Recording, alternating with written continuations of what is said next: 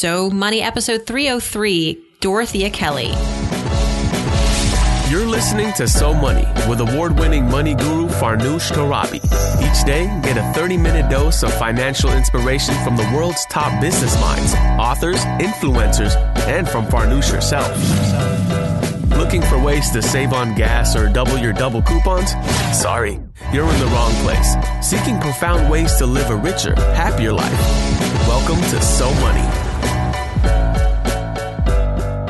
Excited to introduce Audible.com as today's show sponsor. Audible has more than 180,000 audiobooks and spoken word audio products, including my own books, Psych Yourself Rich and When She Makes More. And for so many listeners, the company, get this, wants to give you a free audiobook and a 30-day trial today. Just sign up at audible.com/so money. That's AUDIBLE.com/so money. Today's guest is the founder of #MoneyChat and president of Connor Coaching LLC, which gives results-oriented personal finance and business coaching services. Dorethia Kelly is known for her no-nonsense approach and charismatic personality in order to help individuals successfully manage their money and help business owners boost their bottom line. Dorethia has a book entitled #MoneyChat, the book, How to Get Out of Debt, Successfully Manage your money and create financial security. Dorethia offers her readers helpful financial advice on everything from saving for college, creating an emergency fund, budgeting, and other important personal finance topics, and does so in a way that makes it easy to apply to your daily routine. Some takeaways from our conversation: the biggest financial concerns she discovered people were talking about on Twitter. Her number one financial mistake, it involved a vacuum, and helping a family in need at one point in her 20s. That was the first time she was able to be really charitable, and she calls it her So Money moment. Here is Dorethia Kelly. Dorethia Kelly, welcome to So Money. Very excited to talk about your new book, #MoneyChat. Congrats. Thank you. Thanks for having me on. You have a hashtag in front of MoneyChat. Was that to be able to trend on Twitter and other social media? It's very 2.0. Well, here's what actually the book is a product of not only my financial coaching business, but also the Twitter chat. So I had the Twitter chat long before I wrote the book. And then I decided to take the online conversation offline, put it on paper. And so that's when I said, hey, I'll just do MoneyChat, the book. And so tell us about the impetus for MoneyChat, the book, aside from having the Twitter chats. But I mean, you yourself insert yourself much in this book. So this was, I think, a very personal journey for you as well. It was. It absolutely was. And it was a long one. I had been wanting to write a book for a long time, but I did not know exactly what I wanted to put in there. I knew it would be about personal finance, but I really wanted it to be something that everyone could relate to, something that if I picked it up myself, that I would be very proud of it. And that's what I believe I've accomplished. So it was about my personal journey with money. It was about the coaching clients that I had over the years and heard their stories and cried with them and encouraged them and helped them get on a financial path to success. It was about all the people that said, you know what, I just don't know where to turn. So that is what I believe that I accomplished here. It was a very personal journey. Some of my money chatters told their stories in the book. And I was so humbled that they would even take the time to do that and share so that other people could be helped as well. You market this book as, this is the book for you in the event that you've read all these other personal finance books and nothing ever clicked. It never really changed your life. So how does your book deliver that promise? What I believe I've accomplished here is giving people action plans at the end of the book and delivering the message in a real talk format. So it's almost like we're sitting at my dining room table over some tea or coffee or whatever you drink, and we're just having a real talk conversation. I add in a little humor and I add in some real life scenarios that aren't over anyone's head, that everybody can relate to and say, you know what? Yeah, I've been there. Or, you know what? I know someone who has been there. I've heard of this, and then they want to make sure that either they don't go back there or they don't end up in that type of financial situation.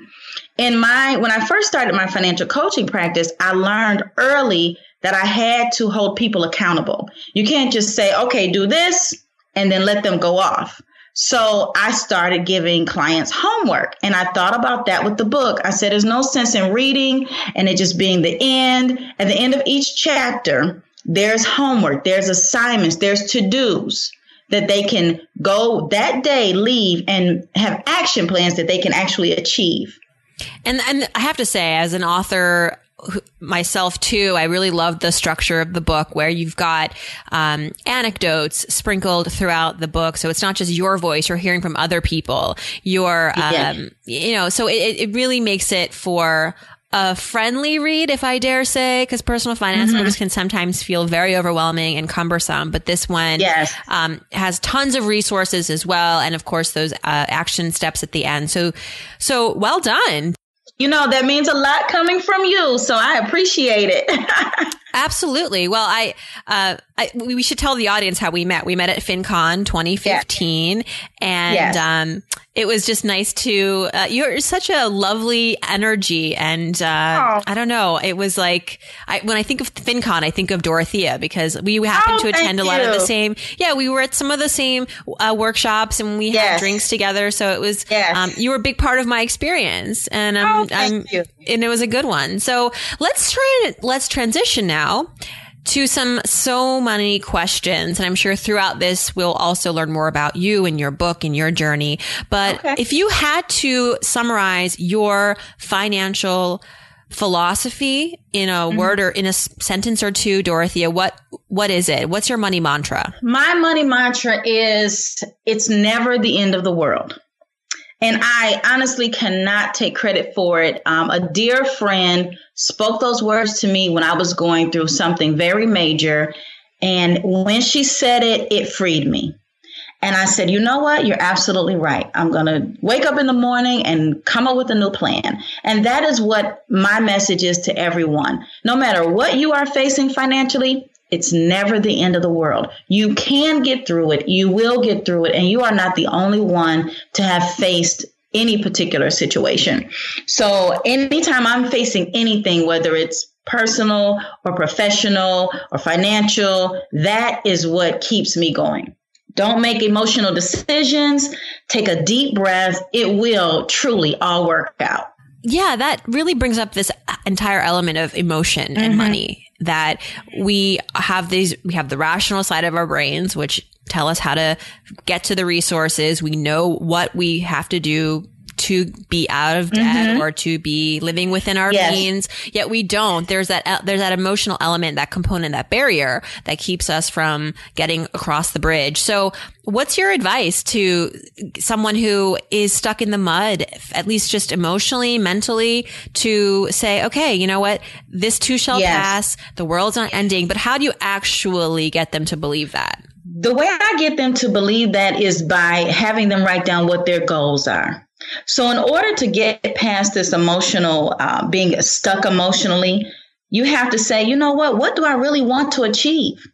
And if I stay here, am I going to be able to achieve it? So I have them write down their goals, and then we work towards a plan. What is your plan to get there? So from writing down your goals to actually having the plan, there may be some work involved there. But at least when you're able to see what your goals are, you can come out of that emotional funk, as I would say, and say, you know what, I'm going to hold my head up. I'm going to push my shoulders back. I'm moving forward. And I'm not going to allow my emotions to stop me. Now, here's the other thing, because even I have to do this. You need to recognize it when it is your emotions and just call it what it is.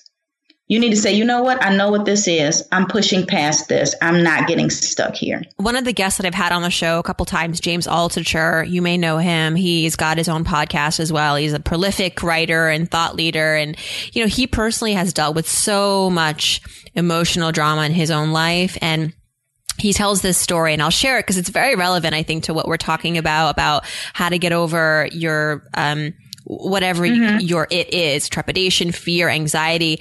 And he has I guess she's now a teenager daughter who is a worry ward. And what he does with her is he's like, okay, think about something that you were worried about last week. Are you still worried about it? Or hold on to this thought and come talk to me by next Friday. And if this is still bothering you or if this hasn't resolved itself, which 99.9% of the time it does, then we'll talk about it. But there's no sense in worrying about things that, that it's just something that is not stemmed in any sort of substance other than just you feeling irrational and nervous. So I always, so I try to do that to myself too. I can't worry about what other people think all the time. I can't worry about what other people want me to do, and I can't control everything. What is your financial upbringing, Dorethia? I mean, I like to go down memory lane with my guests because I think it gives a lot of context for why we think and act the way we do with our money today. So capture a memory for us from growing up during your childhood, what money kind of meant to you back then and how you learned about it. One story. Well, to be honest, I was not taught about money. I did not know anything about money. All I knew is that we didn't have any. So my money memories really come from lack thereof. So how that shaped me, of course it did, is that I wanted to make sure that I didn't stay there as an adult. So I always wanted to make sure that I did whatever I needed to do to be able to earn money, to be able to have some money, so that it wasn't always a situation where you couldn't go buy this or you couldn't ask for certain things because you knew the money was not there. So to be honest, that is my money memory as a kid. And do you remember being that young and thinking this way, or is it now only as an adult that you look back and you're like, no. As a kid, kids know when there isn't enough money. And then, my mom, she didn't play around with it. If it wasn't there, it wasn't there. There was no sugarcoating. Now, parents handle their kids with, I guess, kid gloves, but my mother was not that way. If there wasn't enough money, there just wasn't. And so as a child, I remember thinking, knowing not to ask for certain things, certain things that might have been going on in school you couldn't participate in. And I didn't even come home and ask because I knew that the money was not there. And so as an adult, what that shaped was I didn't want that for my kids. And it's no slight on my mother. It just was our situation. She did the best that she could, but I wanted to make sure that I was in a different position as an adult with children. What kind of a financial parent are you? I'm my kids probably say helicopter. They probably say I'm a helicopter financial parent. I am very much, involved, or try to be now. They're older, they're adults now. So they're like, leave me alone. But I'm very much involved. I ask them all the time. And when I see them spending, I'm like, listen, you can't afford that, because it seems, I don't know about you, but have you noticed, it seems like, those in there like 18, 19, 20, they're trying to spend as if they're making the money of a 40-year-old. And I'm like, what are you doing? Right. So even when my children were younger, exactly, that's it. I'm like, you can't afford this lifestyle I provide. But it's very sobering. Yeah. When you graduate from college and your parents have been supporting you and finally you're making your own money and you want all the nice things that your parents have given you, it doesn't happen. Exactly. And when they were children, because of course, being a financial coach, I made sure that they attended financial, those Money Smart Week things for kids. I made sure that I taught them at home how to budget. I even, when they got like money for school, so say I'm going to buy school clothes for them, I would have them write out how much everything cost before we went. So when we went, we knew you have $200 to spend. This is what you can buy. And there was no argument because they had already done the homework before we left the house. Nice. I like that. My son's only 17 months, so we have a little wait. We have a little time before we do that. But trust me, I think I'm like I'll be there with you before you know it. That's right. What would you say is your biggest financial failure, Dorethia? Oh my goodness. Okay, so you're not gonna believe this, but I bought a $2,200 vacuum cleaner when I didn't even have carpet. I had hardwood. What? Yes. Oh, no. So a lady comes to the door and she's like, hey, you want to make some money? And I'm like, yeah, I want to make some money.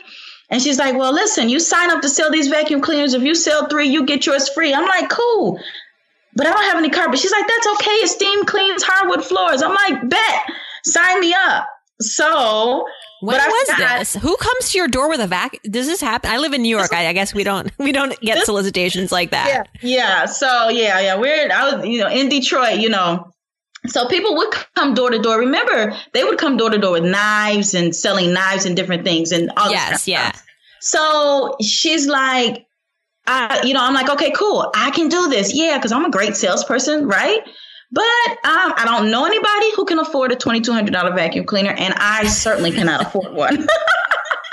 So, of course, you get 3 days to change your mind, and they talk you out of it.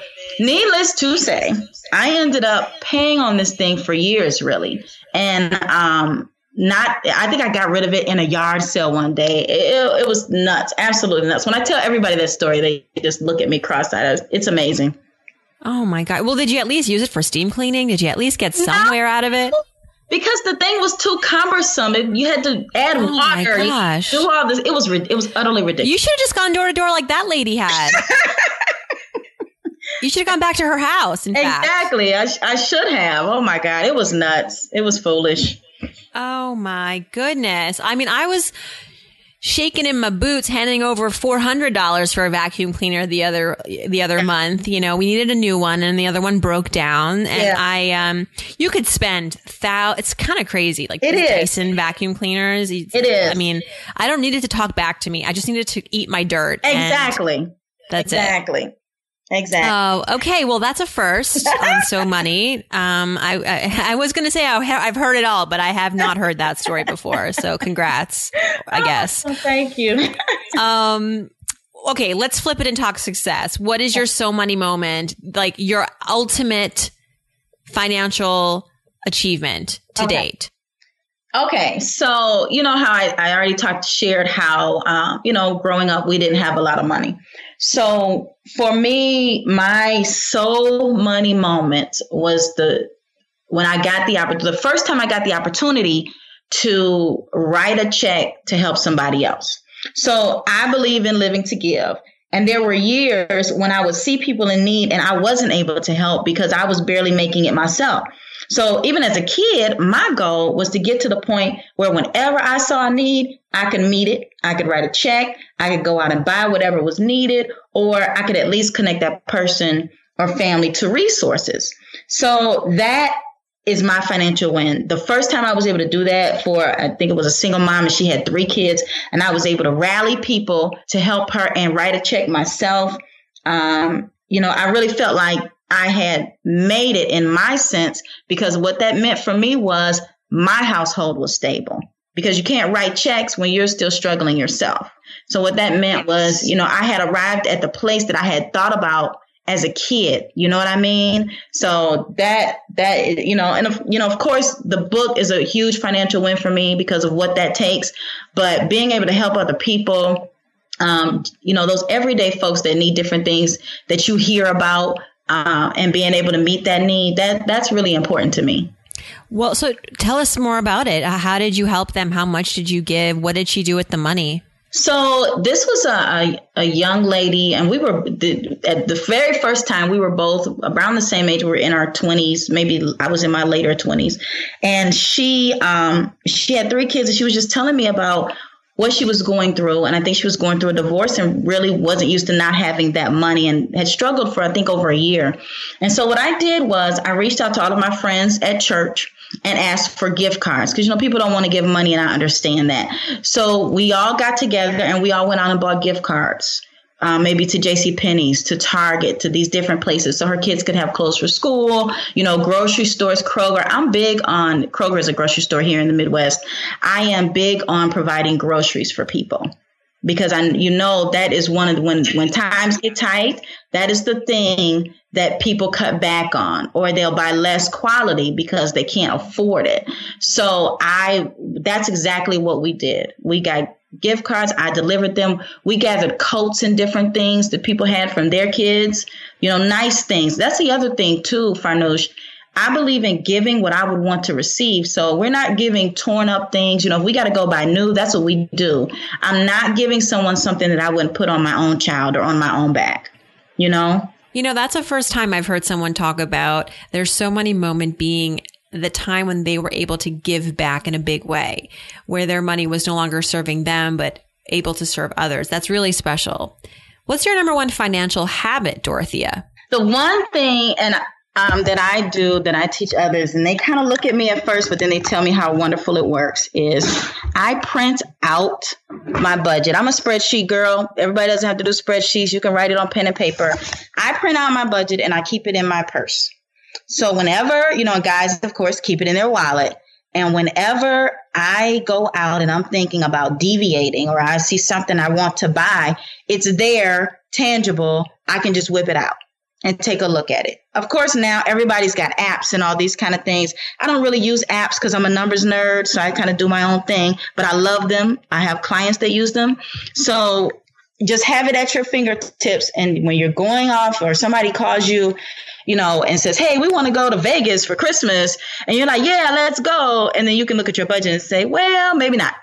Or yeah, sure, I can do that. And that is the one habit that has stuck with me. And I started that when I was trying to get on my own journey of financial success. How much do you budget for vacation? Speaking of, is there a percentage allocation? Sometimes people ask me this question, and I think I would say that dedicating 5% for miscellaneous expenses is fine. And within that category, vacations would be one item. But what do you think? I think 5% is a good gauge. To be honest, I budget vacations based on where I want to go, and of course, how much it's going to cost me and what deal I think I can get on it. So I don't necessarily use a percentage of my income or what have you. I just say, hey, if I want to go here, what's the best deal I can get on it? And if I'll have a number in mind, and if I can't reach that number, then I won't go. So I have a bare minimum number. And if I can't go for that price, then I won't go. Let's do some so money fill in the blanks. This is the part where I start a sentence, you finish it. Okay. Don't overthink it. If I won the lottery tomorrow, let's say $100 million, the first thing I would do is... The first thing I would do is the responsible thing. I'd pay off my student loan. That's the last thing. And I would get rid of that thing. And then I would get out of Dodge. I'd go on a serious vacation. Wait, you still have student loans? Yes, I still have student loans. They follow you. So yeah, that's my debt. I know, right? That is my last debt. I probably have about 2 more years to pay. And it's getting out of here. Trust me. Yikes. Well, you're not alone there. I mean, I have friends who still have loans from graduate school, college. They're in their 40s. The debt's still there. So it happens to the best of us. Okay. One thing I spend on that makes my life easier or better is... The one thing that I spend on to make life easier or better is help around the house and help running errands, because I just don't have as much time. And I stopped trying to do everything myself. You'll drive yourself nuts. So it's a must. When I splurge, I like to buy. So I don't have that. I need to, though. After this, I'm going to get something to splurge on, because I don't have anything that I splurge on. That's not good. I need to have something. Hey, and if I'm the reason for it, awesome. That's right. When I was growing up, the one thing I wish I had learned about money is how to manage it, because I had to wing it. I didn't know when I first started. I had no clue how to manage money.